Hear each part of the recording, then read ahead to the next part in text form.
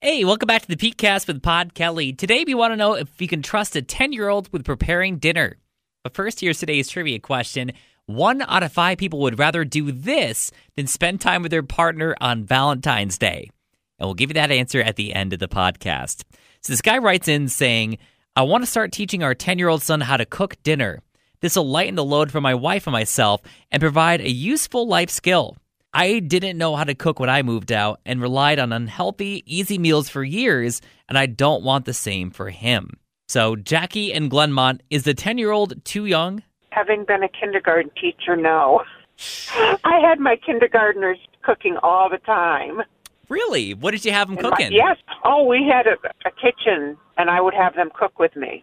Never too young. Tom in Mechanicville, what do you think? Honestly, I guess it's going to depend on the maturity level. I think nowadays we are pushing our kids to grow up a lot faster, and they're missing their childhood. Let the 10-year-old be a kid. I can only speak for my 10-year-old. He likes to help, mix the batter and stuff like that, but not sure I'd let him play with a gas stove or anything like that when I'm in a different room or maybe snoozing on the couch. Or like chopping up onions with a sharp knife or something. Yeah, exactly. Brianna in Saratoga, can you trust a 10-year-old with preparing dinner? I don't think so. Definitely not, especially if they have to use, like, the stove or oven or anything that requires assistance that might burn the house down. I don't think that's a good idea. Unless they're making sandwiches and cold cuts and limited to that, I don't think you can use... Yeah, basic stuff like maybe like a microwave things, or like you mentioned, maybe sandwiches that might work. But when it comes to chopping up things or using a stove or an oven, it might be a little bit too dangerous for them with their age. Exactly.